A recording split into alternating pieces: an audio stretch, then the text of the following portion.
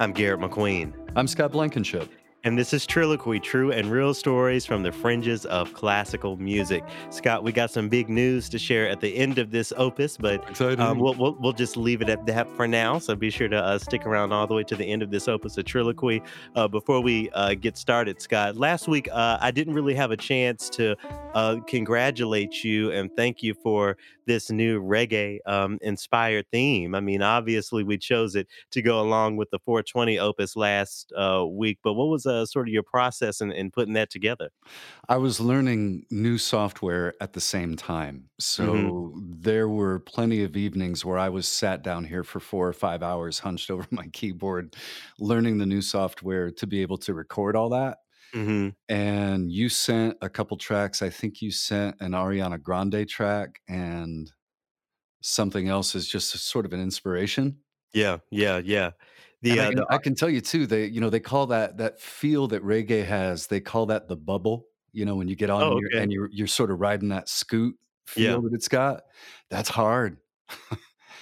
And I'll shout out John Del Vento, who was featured in the 420 opus of Triloquy. You know, some of the things he was talking about was Ableton, which is what you use, being a part of music education and a Right? part of the way that we learn how to put all this stuff together. I mean, Scott, what if I guess Ableton wasn't invented when you were in school, but but what if that, or what if you could be a part in teaching youngsters how to use that, and giving them a leg up on whatever they wanted to do musically or otherwise. I would love that because I've been missing teaching. I taught as an adjunct for 4 years, Yeah. and I was teaching kids how to use these young students, these young adults, I was teaching them how to use Pro Tools, but I taught them how to edit on tape first. Wow. And I couldn't begin to. I know nothing about hardly playing a tape, much less editing on one. So, yeah, so then they get a respect and an appreciation for it, but I miss that teaching component, and, we talked about, putting together maybe some sort of a camp for the Jennings School, Yeah. that is on a previous opus, I forget which one, it's in the early days, like number Um, 12 or something, but, yeah, something like that would be just really rewarding, I think. And speaking of, teaching kids and camps, today's guest, his name is Amari Ford. He lives down in Oklahoma. We connected at the past Sphinx conference back in February 2020. You know, Scott, when we were allowed to be socially, Close. together and all of that sort of thing. And he told me about a project he was putting together, a camp for this summer for kids to sort of give them a leg up on music education and becoming instrumentalists. Now, of course, we recorded just at the beginning. My conversation with Amari took place just at the beginning of this health crisis. So now, he's realized that he's had to cancel the camp, but his website is still up, and I decided that we should go ahead and still air this opus of Triloquy because his journey and his perspective on music education could really. Be really beneficial for folks to be thinking about as we consider what it's going to look like when schools open back up and the way we need to shift music education. Again, as we were talking with John Del Vento last week. I was gonna say there's a little synergy there because John was talking about upgrading the way that kids are initiated into music courses of study. Let's modernize this by playing something that they recognize rather than Frere Jacques or whatever. Absolutely, and it's a conversation that's happening everywhere. As we tape this, Scott, later this week, I'm actually going to be joining Katie and Delaney on the Classically Black podcast, and something that they're doing that we're going to explore in that episode of their podcast is just that, tying in rap music, tying in hip hop with classical as a means of education. So I'm still toying with which two rap tunes I'm going to bring in. They asked me to bring two because there are connections to be made everywhere. These days, earlier today, I was listening to a lot of Naughty by Nature, I was and gonna even say, and even if you go to their biggest hits, OPP, there's piano throughout that, and I can't wait to get in front of my keyboard and explore that a little bit more. Really important to recognize that those sounds are in hip hop.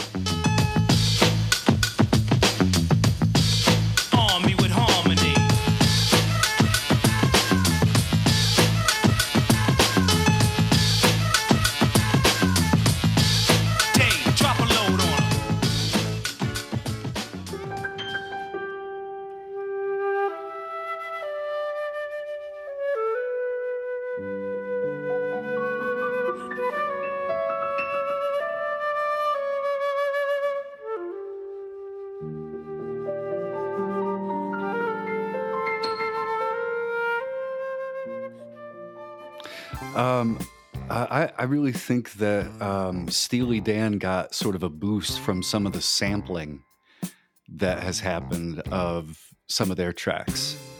Oh yeah, which yeah, you know better than I do which We tune always of do. theirs that was sampled. Black Cow, Black Cow. That's it. In the corner of my eye, I saw you in Rudy's. You were very high. New York to the heart, but got love for all. Line die in the fire where I learned the ball. Uptown is the place where I lay my dome. On the streets of the Bronx where my family roam. Oh damn it, we home. Peter got a 9mm. Player haters can feel the flame from my heater. I never really liked to play a fool like that, but I love to succeed. See foes fall flat. And, then there's a whole other leg of study to add in there, legal, so that if you are sampling somebody else's work, Yeah, yeah. make sure you're in the clear. Yeah, a whole nother league of study there, the music business. I actually took a legal class in undergrad, a music business class.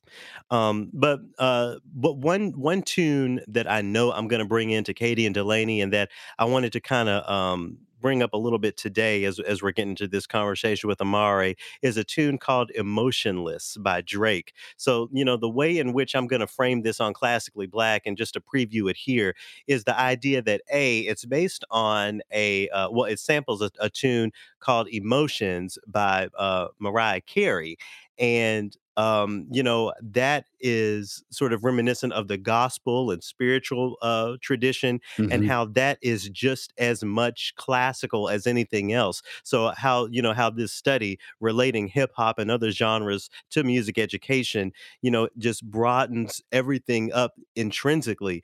And and the other level, the next level of this music, is that it comes with all of these really poetic words. And I know, Scott, you pride yourself in your writing, and when I read the lyrics to this tune, I just can't help but to feel something. How Drake talks about leaving me in limbo to question what I believe, leaving me to ask what's their motive in making peace. Leaving me to not trust anybody I meet. Leaving me to ask, is there anybody like me?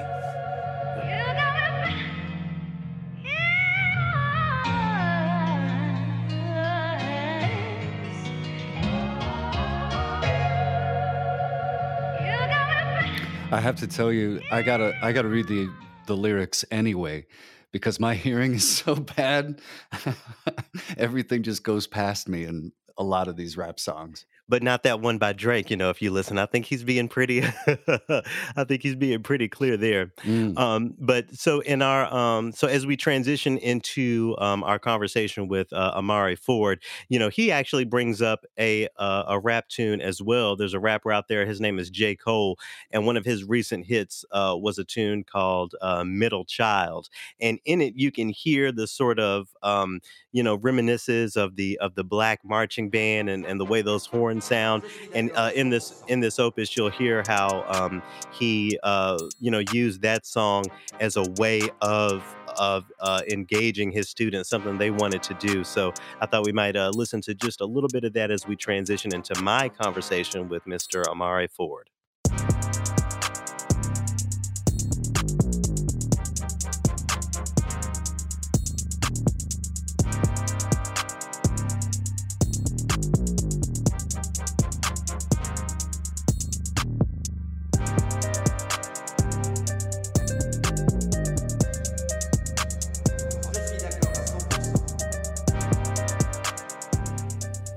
Amari Ford, such a pleasure to have you here on Triloquy. Thanks for sitting down with me.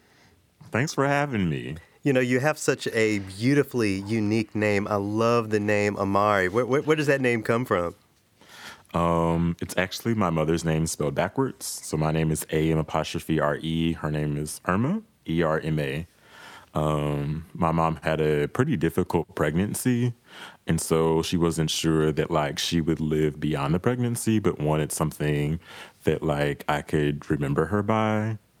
So she gave me her name. Oh my goodness. And your mother is still living, right?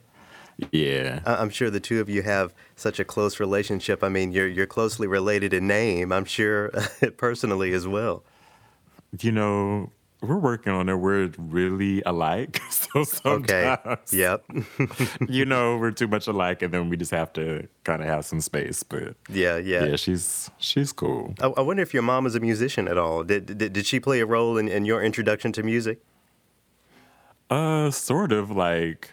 So my grandfather was a pastor, Amen. and had 13 kids. And, when you're a pastor, you got to have somebody to sing before you preach. And Okay. so the kids would sing. Oh, okay.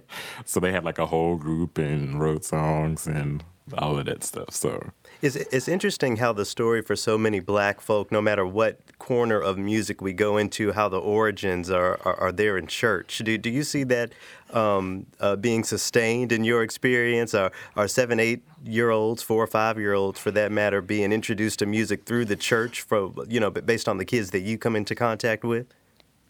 I don't think in the same way because like people my age who have kids aren't either they're not going to church, or if they are, they're not always going to traditional black churches and getting like that black church experience, which that is like a whole nother conversation about Right. yeah, relevancy and a whole bunch of other stuff. But so the short answer is no. I don't really see it as much. Yeah, and we're going to get into some of the kids that you do teach and the summer camp initiative that you have going. Excited to talk about that, but I kind of just wanted to check in as far as your personal situation. So as we're taping this, we're kind of in the heat of this COVID-19, this corona virus crisis with lockdowns and everything. How has this impacted you personally? Yeah, I'm still like sort of working through it. I deal with anxiety, and so for the most part, I've been able to like block it out. But Thursday, just like a couple days ago, my school, we were going on a trip to Chicago. I was going to chaperone with the high school, and that trip got canceled. Then there were just all of these cancellations, and so it really started to hit me like, okay, this is a real thing. Needed to kind of deal with it. Is school in session for you still, or has school been canceled as of yet? So yeah, the State Board of Education met yesterday and canceled school for all Oklahoma schools through April 5th, I think. So nobody is having school, and there's like no expectation of doing like online teaching or anything like that. And they've suspended like all activities, concerts, all sorts of things that might involve students. And I'm sure you had, a music teacher has plenty to do at all times. I'm sure there were concerts you were prepping for, and all sorts of things. Yeah, like we just finished contest a couple weeks ago, so Okay. we were sort of in a slow period, but we were supposed to have a chamber music festival on April 4th. Oh my goodness. So yeah, that's out. Well, how did the kids do at contests, by the way? My kids, they did well. We got 2s on stage and then 1 in sight reading. Okay. And of course, for folks who don't know, most music contests around the country are rated from 1 to 5, with 1 being the best, and 5 being the not so best. So yeah, a 2 is an excellent rating, I think is the word. So congratulations Yeah. on those excellent ratings. Thank you. And then, and I imagine that yourself, you have performance things, professional things that were on the horizon for you that have maybe been canceled or postponed at this point. Yeah, I play in a community orchestra, and we were going to do Mozart's Requiem in April, but like the school that we rehearsed at is closed. So we just got an email yesterday to say that they've moved that to the fall. And that's kind of morose in itself, Mozart's Requiem and the story behind, that, him doing as much of that as he could on his deathbed, and what's going on now is kind of eerie. Yeah. Well, let's go ahead and get more specifically into you. So one of the big things that I've been exploring lately is the fact that music education, the pathways are a little rigid. So even at the best of, I shouldn't say the best, but even at the most notable of music institutions and conservatories, folks will graduate and not really know or have a way toward that next step. Did you find that to be the case for you after you graduated from music school? Yeah, it was. Yeah, it was kind of crazy. So Remind me in where you went to school undergrad, first. Sorry. yeah, I went to the University of Central Oklahoma Mm. for my undergraduate degree. Started out as music ed, but like at the last second, I had to switch to performance. I failed this class, and not because I didn't know the work. It was just that this professor would assign so much reading, and then I get to class, and she wasn't talking about it. So I just, in my 20s, said, I'm not doing this no more. And then I was like 2 points away from passing the class. And I could have come back to take the class, but all I had was that class and then student teaching. So it'd be like 2 extra semesters. Right, right. So I switched to performance, put together a senior recital, and then went to UNC Greensboro to get a master's degree in composition. Then, yeah, like once I graduated with my master's, I was looking for work, trying to like teach in the school district or just anywhere. But I couldn't find like any sort of job. I was applying to be like a administrative assistant, teacher's assistant, substitute, all of the things. It was just very difficult. So I ended up coming back to Oklahoma. What is your response to folks who may, have said to you, well, you just should have worked a little bit harder in that music education class back in your undergrad? What would have made the difference for you in that situation specifically? I think that like if I had done a little bit more work, yeah, I would have passed the class and graduated earlier. But also I think that the experiences that I had past that class were so valuable to me. Like if I had gotten that music education degree, there's a good chance that I would have started teaching right away instead of going to graduate school for composition. Yeah, and I was actually going to ask about that. Like, it's funny how things just happen so serendipitously. Yeah. It doesn't sound like you, regret or would change the way things sort of panned out. But how did getting that degree in performance, getting a master's in composition, and then going back into music education anyway impact the way you execute that job of teaching kids?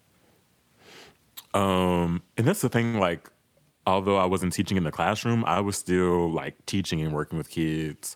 I ran a summer program, both in Oklahoma City and in Greensboro, and an after-school program in Greensboro, and I was like still teaching, just not in a classroom. And so I think that like coming back to sort of finish and get like certified completely, I felt like I had the experience that I needed. Like I missed out on student teaching, but like I still had like real life experiences. And people will say that, student teaching is that real life experience. But, my challenge, similar to you, I started music education. I went 4 years through it. And at the end of my fourth year, decided to switch over to performance, not necessarily because I failed a class, but I just never wanted to deal with middle schoolers. So that was my thing. Right. But, student teaching, for me was a really hard thing to tackle because, it's basically working a full-time job for free. Right. Yeah, and I know a lot of people talk about just like the impact that has on them, like trying to work a full-time job, but then those of us who actually need to work to live while we're in school and trying to juggle those things can be difficult. So I guess I'm lucky in the fact that like my real world experience or my field experience like paid me while I was doing it. How would you, if it were up to you, how would you change that pathway specifically, from music education classroom to practicum to job? How would you shape that transition for future music teachers in a more effective way? Because, again, it's hard to do the full-time work of that practicum of doing that student teaching while taking care of yourself at the same time. Yeah, I don't know. That's a good question. because obviously, like, the practicum is really important, but and I think if you shorten the day, then there's like things that you miss while you're in the practicum that you should get. I don't know, maybe there could be like some exploration of certain days that you're doing the practicum so that you can work if you need to, or even, that colleges can come up with like a scholarship that can give you a stipend while you're doing the practicum. And yeah, money is always the challenge, as we'll get to with your summer camp. Right. Take me to the first day you got in front of that classroom. So you have a performance degree, you have your composition degree, you've gone through your certifications and all those sort of things. What were some of your immediate challenges? I know, as we've said, money is always a challenge, but did you find in classroom challenges as you transition into your role as a teacher? Yeah. So my very first job was doing a long-term sub at a private Catholic school. And so that was actually like really easy. My real first day with that, I would say, was when I taught orchestra and band that fall. I taught at a Title I school, and yeah, I had all of these plans, and then the kids showed up, and I quickly realized that as a school, we didn't have the stuff in place to like really help the kids be structured, and to support the teachers in the classroom. So, And for people like, who don't know, what is a Title I school? yeah, Title I school is a school that is comprised of students that there's a percentage of them that are on free and reduced lunch, but at our school, I think it was like 99%. So their Title I school is going to be like low SES or low socioeconomic status. Yeah. Yeah, it always boils down to money. I mean, what are some of the? I'm wondering what are some of the real life in school in classroom challenges attached to money. I mean, and especially as it compares to your being a sub at that Catholic school. I mean, did you just not have access to instruments, to music? What was the story? Yeah, at my school also is a pretty small school, so there weren't a lot of options for kids to do things. So I ended up having really large classes, but also not enough instruments for all of the kids to learn. And so we were doing like this share thing where, there's an eighth grader who plays trumpet and they can take it home, but like the seventh and sixth grader who also use that same trumpet don't get to take the instrument home because we don't have enough. What is the value of music education, for these kids? Because I imagine, if the kids are sharing an instrument, they come from families who can't necessarily get them an instrument of their own. Right. What is the value of music education, for these folks just trying to put food on the table at the end of the day? Yeah, I think that like in that particular community, there is some value because of like the rich history that both that middle school and the high school connected have. Just as of late, there hasn't been a lot of stability in those schools with those programs. And so, like, there's definitely value in the community, but not necessarily with the students because, like the current students, because it's not something that they've seen a whole lot of. And then also, what they have seen is marching band. And so when I'm like, hey, let's learn to read these notes, it's like, well, we don't want that, Mr. Ford. We want to put on these uniforms and like march in this parade. So how do you so how do you deal with that? Because they would very much be engaged by that, black marching band experience that I think you're describing. But it sounds like you have a different idea for them. Well, I think that in general, like music educators do a disservice to say, oh, only this style of music is valid. And I mean, I didn't do a super great job last year, but we did march in a parade. And I like wrote out some stuff for them to play. Some of them learned to read, and then some of them like learned it by ear. They wrote in the notes. And I mean, I wanted them to learn in the way that they could learn. And I think that had I been there for longer, I definitely would have had some time to kind of work through some of those kinks. But see, I just tried to balance and make learning engaging for them or fun for them, and then try to get them to learn like we did Middle Child by J. Cole. Okay. I knew that was a song that they really liked, so let me write these notes. And then, that was sort of a motivation for them to learn to read because we can play Middle Child. Yeah, Middle Child by J. Cole. And of course, when it comes to, music education and classical music, the tradition has been looking down on hip hop and hip hop artists. But obviously that was a way for you to really reach these kids and to engage them through music education.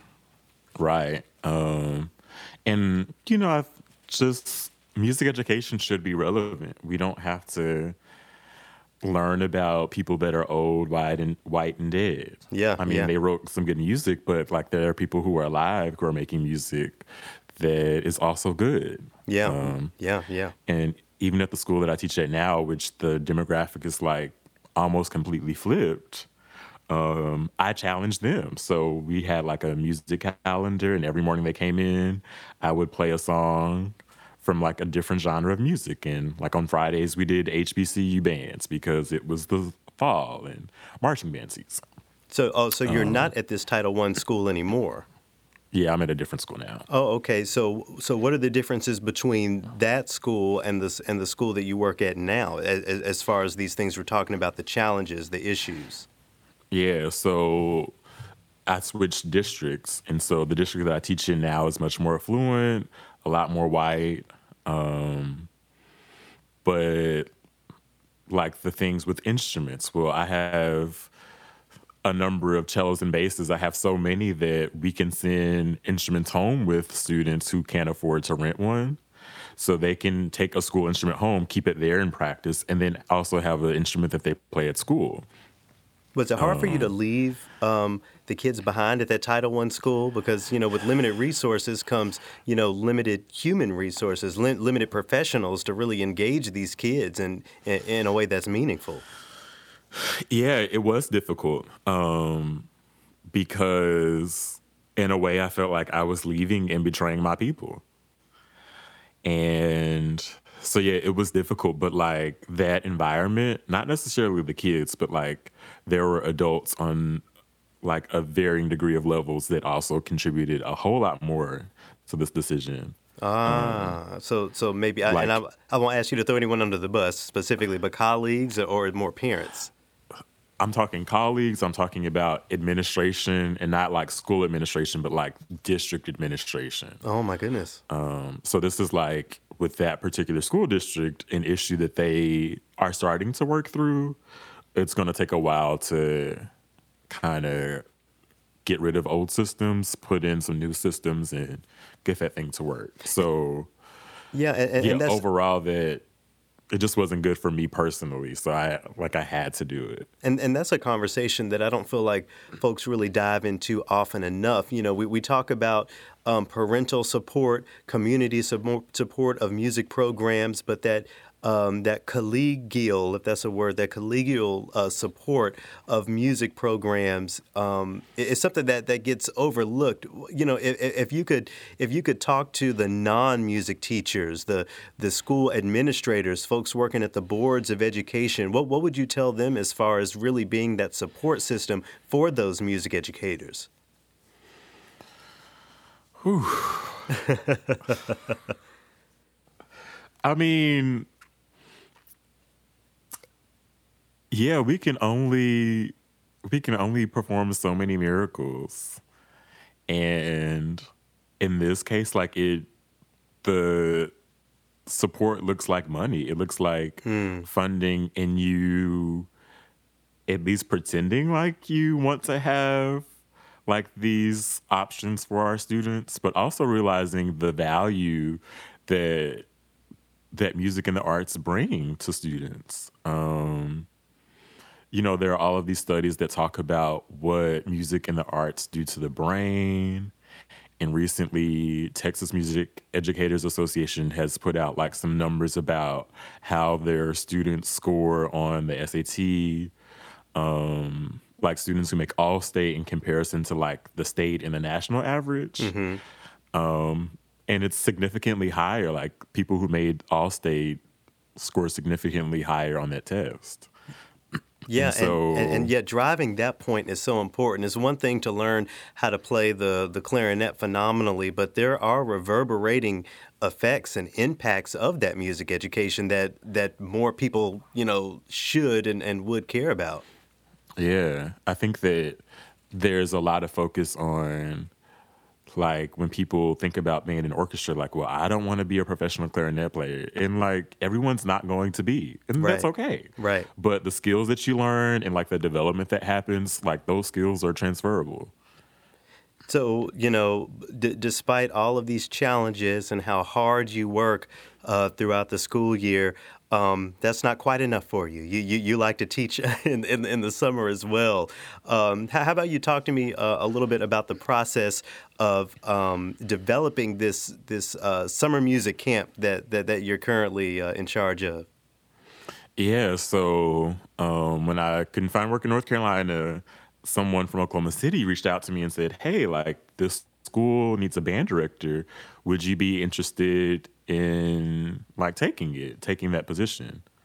And so it made me think about how in this school district, which is the one that I worked in when I first got back, particularly we serve a lot of Title I students, low SES. And this school was on the east side of town, which is where like all of the black people live, or a lot of black people live. And I thought about the elementary schools and the middle schools and even the high schools and the lack of stability in their programs. And it's like they have to keep starting over.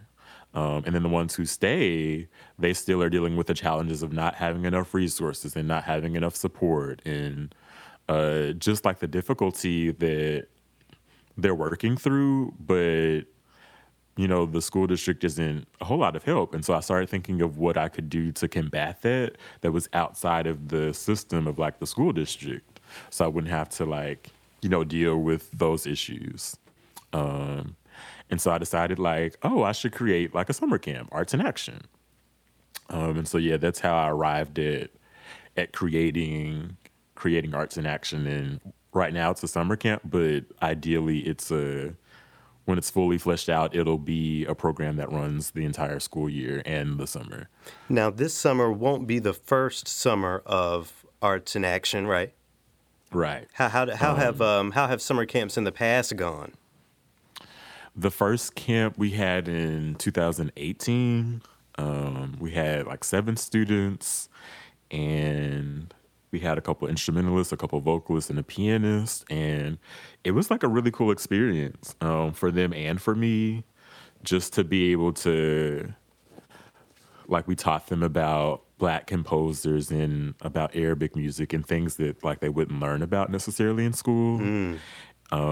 We gave them choice about what they wanted to learn to play for our performance, and I sort of on the spot like had them play an arrangement of Lift Every Voice and Sing, since we had like keyboard and singers and instrumentalists, which is like a lot of them didn't know that song before. And parents talked about how they came home was like, Mom, we're learning this song called Lift Every Voice and it's cool. And so yeah, it was a really, really great experience to be able to expose them to all of these different things and to teach them in a way that was a little bit unorthodox. And who were these kids? I mean, did you target specific communities when it came to trying to get kids into the Arts in Action summer program? Those students were they were pretty much all students that I knew personally, like some kids from church. I had one student come from the private school that I had taught at. There was one student that came that her mom was friends with my friend and saw that like I had shared the post, or they had shared the post and inquired. But yeah, for the most part, it was like people in my circle.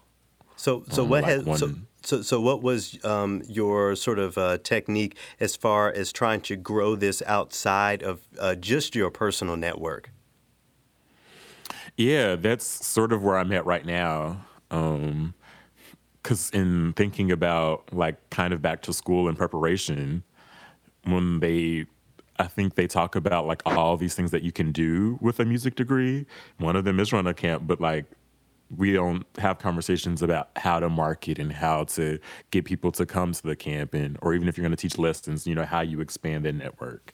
And so that's something that I'm learning right now, because last year we didn't have the program for sort of the reason that you talked about, in addition to the M word that has been tossed around several times, money. Yeah. But yeah, so I'm learning now how to expand the network and how to get people to know about the program, but also come and participate in the program. Are there people that you're able to reach out to? I mean, because I'm certainly not a marketing expert. I mean, what are you doing about the gap between your music education and the things that it takes to pull off Arts in Action every summer? Yeah, I have a couple of friends that do like marketing and social media stuff, and so I'm constantly talking to them about like ways that I can provide visibility. But all of them say like really the best way to market yourself is to like face-to-face interaction. So like going to places and just being there. But also like I am a church musician, and so I've played at some churches that have like kids, and then I talk to the pastor and say, hey, I have this program. And then that's another way that, I make some connections. But I think that like the social media stuff is good, the marketing is good, but it has to be sort of this united front of all of these different avenues so that you can really increase your visibility and get people to know what you're doing. It sounds like this is something that needs to be taught in the music school. Yeah. And I don't know what that looks like. I know that like at my undergrad, they had an arts like business class or something, arts management, maybe it was. But it was one class and it was for performers. And as a music ed major at that time, I had all of these other classes, so I didn't have time to fit in another class. And also at that time, I wouldn't have even seen the value in that class because I'm going to be a teacher. Right. But I definitely think that conversations like that, even as a composer, I was thinking about, like I had to talk to one of my friends. He asked, well, Amari, do you have a marketing plan for like your composing brand? And I was like, well, no, because if I had one, you would have come up with it. You Right. haven't told me anything. But yeah, as a composer, we didn't have classes about, these are ways that you can interact with people and get them to commission you or get them to play your music. And so yeah, it's something that is definitely missing from the college curriculum for sure. And the headache is that there are avenues as far as getting support. We met at the Sphinx conference. So they definitely do a lot of that work. Getting people's ideas off the ground. But it's so competitive these days that it seems like ideas like yours have to be more fully fleshed out to really get that institutional support. I mean, it must be so frustrating for you to have dealt with again, a gap in your education between, the art and the execution of programs, and, your inability to really have access to the people that can get you that support based on, again, fleshing it out more fully. Is that something you've spent much time thinking about? I mean, yeah, I've experienced it. Yeah, you've lived it. Yeah, when I was looking for grants and stuff, well, there are some organizations that they won't give you money until you've successfully run it on your own for 3 years. And I'm Wow. like, well, if I could run it on my own for 3 years, I wouldn't really need like You would run it on your own for this 30 grant years. from you. Yeah. Right. So stuff like that. But even when other grants that I'm applying for, they want to know what my budget is. And I'm like, well, I haven't had a whole lot of goes at this, so I don't know like really what my budget is. So because you weren't able to do it the Arts in Action Camp in the summer of 2019. You're going for it again this summer for 2020. Yeah. With all of these challenges in mind, people wanting to see fleshed out plans, budgets, and all that sort of thing. How are you approaching this summer differently to hopefully lead to a successful summer of the Arts in Action summer camp? Yeah, I organized the board like maybe in the winter of 18. But I feel like now I've really been able to engage them in a way that will provide like different results for this summer camp. Um, and of course, like sort of learning on the fly last year, like the things that didn't work, the things that did work the previous year, and capitalizing on that. And so I do feel a lot more prepared. I started preparing earlier because that was another thing, sort of like waiting until the last minute. Mm. And so, like the promotion and stuff is all ready to go at this moment. Now it's just that the Rona might deter or cancel everything. Right, But right. Again, as we're taping this, what about the money situation? Do you feel like you have the dollars and cents together? so that's another thing that in my last board meeting I said, I'm lately really passionate about access, and I realized that I'm providing this program in an area where there's levels of high or a lot of people are experiencing like low SES. They don't have a lot of money. And so I'm providing this program that's really cool and I'm offering it at a discount of $200. But if you don't have $200 is a lot of money. Right, absolutely. And And especially as we move so, forward with this health crisis, yeah, the people's pocketbooks are going to be getting tighter and tighter. right. And so I'm really going to spend a lot more time raising money. I have like a benefit concert that I've planned, and also sort of a marketing plan to reach out to different organizations and churches to partner with schools so that they can sponsor kids from like specific schools in their neighborhood or in their local area. And applying for some of the grants that I do qualify for. But yeah, that's going to be a major focus this year to make sure that money isn't one of the reasons why people can't come to the camp. I want to loop back around to, you're saying that you feel like, when you move from this Title I school back to, a more affluent school, a more privileged, district, circling back around to that, how does that play a role in the Arts in Action summer camp? I mean, are you specifically looking for kids, from those, at-risk communities to really participate in your program? Yeah, that's like something that I've been going back and forth with. Like in reality, I just want kids to learn about the arts. But I know, like, in this specific area, that they don't get all of the exposure where, like, my kids, they can take art, they can take drama, choir, band, orchestra, archery, and, like, a whole bunch of other stuff. But I know, like, in the community where I am targeting, they don't have all of those options. And so I'm not going to turn kids away to say, oh, like, you come from this privileged area, you can't come. But I'm definitely targeting a population that doesn't have the access to all of the opportunities that others do. So what do you say to the parent who may or may not know your story of, going through the music program and not really, having an idea of how it could turn into a profession? How do you tell those parents or those potential sponsors, look, this camp can serve them far beyond just learning the music skills? Excuse me. Yeah, I think it kind of goes back to what we mentioned earlier, that you learn skills being a musician or participating in the arts that are transferable. You learn discipline because when you have to learn this music for this test or for the concert, like, that's something you have to do on your own. You learn self-regulation and self-control. You learn how to be a leader. You learn how to do group work. You learn yeah, just so many skills that transfer outside of being a musician. That sounds like a pretty good pitch to me. If Yeah. there's someone listening right now, either in Oklahoma or elsewhere, who wants to offer their financial support, how can they do that? You can find us on Facebook. We have a Facebook account. It's Arts in Action Inc. Or you can go to my website. It's symdesign.com. It's SYMDESIGN.com.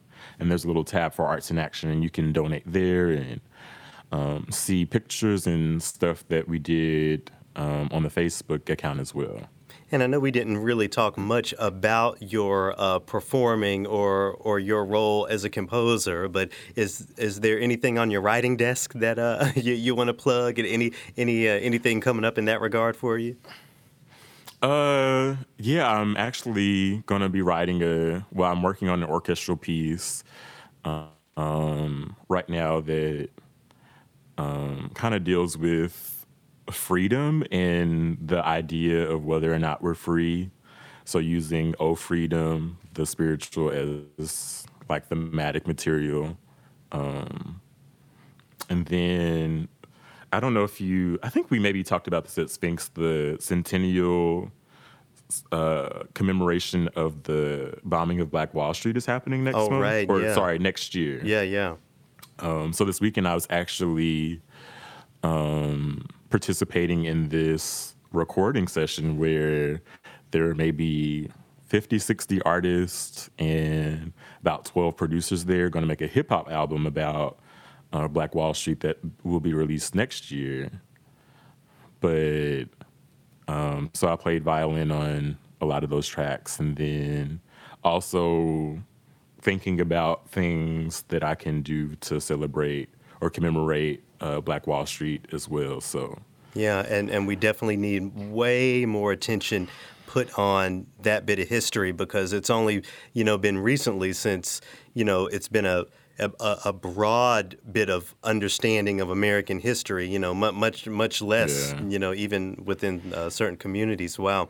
You're mentioning the piece of music based on the freedom spiritual, really brings me to my last question. A lot of folks these days, again, with this health scare, are not feeling free. Kids are at home. Parents are trying to find ways to make sure their kids are taken care of while they're at home. Maybe they go to work, even if they stay at home, engage in a house full of kids, and making sure that, their minds are being stimulated must be such a challenge for so many people. For any parents who have kids at home, that they need to keep busy throughout the day, how would you suggest that they do that musically? How can a parent impact their child's perspective on music, their music education during times like these? I think that that's going to be really important. There are videos on YouTube that you can find. I think also, like if you have a younger child, call and response is always a good thing, and something that doesn't take a lot of experience. You just do something and then have the kid repeat after you. You can stomp, you can clap, or do combinations of things that make sounds. And then also let the student, lead, and then you call back to them and repeat the things that they do. You could make an instrument. There are different videos and things, tutorials that can walk you through the steps to make like a drum using maybe a cup and like paper and a rubber band, or something like plastic wrap and a rubber band around it. Listening to music is always good. Having conversations about what the music makes them feel, or what maybe they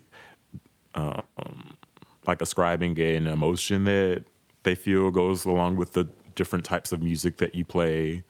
And then there are several orchestras that have like sites for kids. I know the Dallas Symphony has a pretty good website that's interactive, that kids can listen to stuff and create things. And And there are a couple other orchestras that have similar things that I can't remember off the top of my head. Sure, sure. Yeah, the pathway in music education may seem really rigid, but the way you can apply that in your home is sounds very diverse. So many different Yeah. things that that parents can do to engage their kids.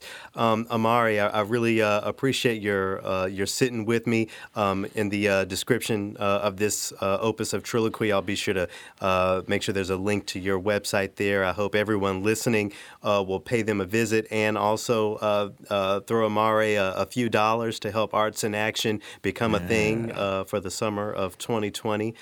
So yeah, thank you so much for sharing your story with me.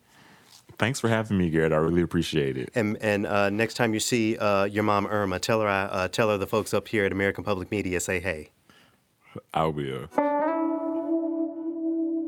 Really great to talk to Mr. Amari Ford, named after his mother Irma. I thought that's pretty clever. What did you think about that? That sort of It's touching. made me smile. It was sweet. Yeah, it is sweet. And as I mentioned at the beginning of this opus, that music camp, due to COVID-19 has been, I'll say, postponed until next summer. So I really encourage you to take a look at his website. You can find it in the description of this opus and make a contribution if you can. All Now, right, all right, Scott. So take it away. we got some big news. Big news. I don't know. How do you want to bust it out? Well, so this is the thing. So with COVID-19, many organizations have had to shift things around and figure out, what has to stay and what sacrifices have to be made. And American Public Media has chosen to hand Triloquy over to Scott and myself as a completely independent project. And I don't know, Scott. I'm excited by that. There's all sorts of mixed emotions, but I have to look down the line and just go, the trade-off is going to be more creativity, I think, with fewer guardrails that we had to follow. I think that we're going to be able to bring more and better content that I think that people will be interested in. That's what I'm looking forward to.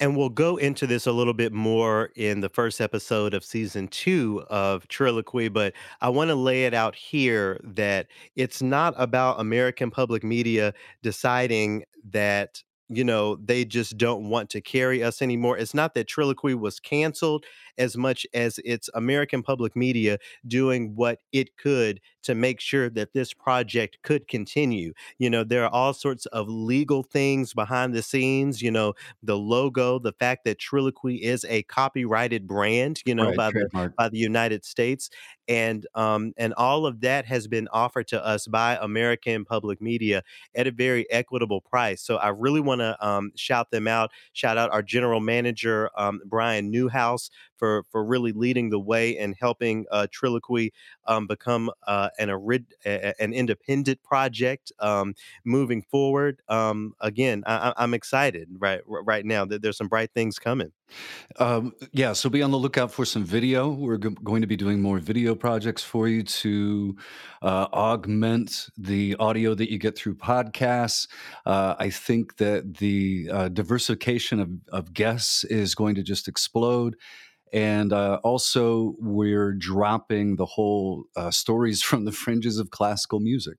Yeah, it's going to be even bigger than that. So as we, transition onto our own platforms, rebuild our website, it's going to take a little bit of time. So Scott and I are going to take a couple weeks off from bringing you opuses of Triloquy. We will come back with a very special guest co-host. I won't just say a guest, but a guest co-host for the first for episode 1 of season 2 of Triloquy. I just want to personally thank every single person who has stuck with us, through these what I guess 50 opuses of Triloquy. Yeah, You know, 50 weeks. Yeah, as I think back to some of our guests, and in an effort not to leave anyone out, I won't name any particular names except for one, Marion Dooley, who helped us get this whole thing going. His experience in the concert hall, seeing me there, wanting to make that connection, it gave birth to so many more conversations that have had an impact on institutions across the Twin Cities, across the country, and even around the world through some of the connections we've made. So I just want to send a special shout out to Marion Dooley, a special shout out to everyone who is a guest on Triloquy, everyone who's been an engineer on this. Special shout out to James Napoli for being our go-to guy on the Seiji digital side. Cataldo. Seiji for getting us started, back in those early days. Shout out to him. And Scott, just a huge thanks to you. This is a journey that I've been on for many years now, and for you to join me in this iteration of it and to continue to be a partner as Triloquy moves forward, it really means a lot to me. I really appreciate it. Oh man, you're gonna make me cry.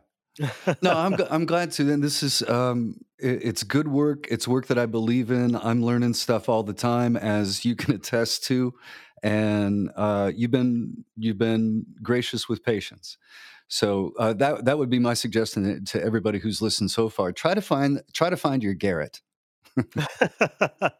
Yeah, we used to describe ourselves as maybe Batman and Alfred, not much Batman and Robin, but I think we're hitting closer these days to the Robin Hood and Little John.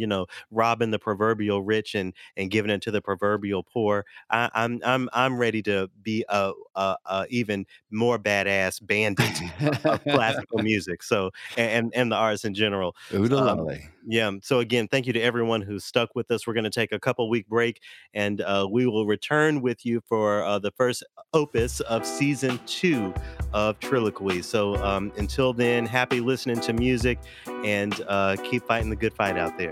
Bye.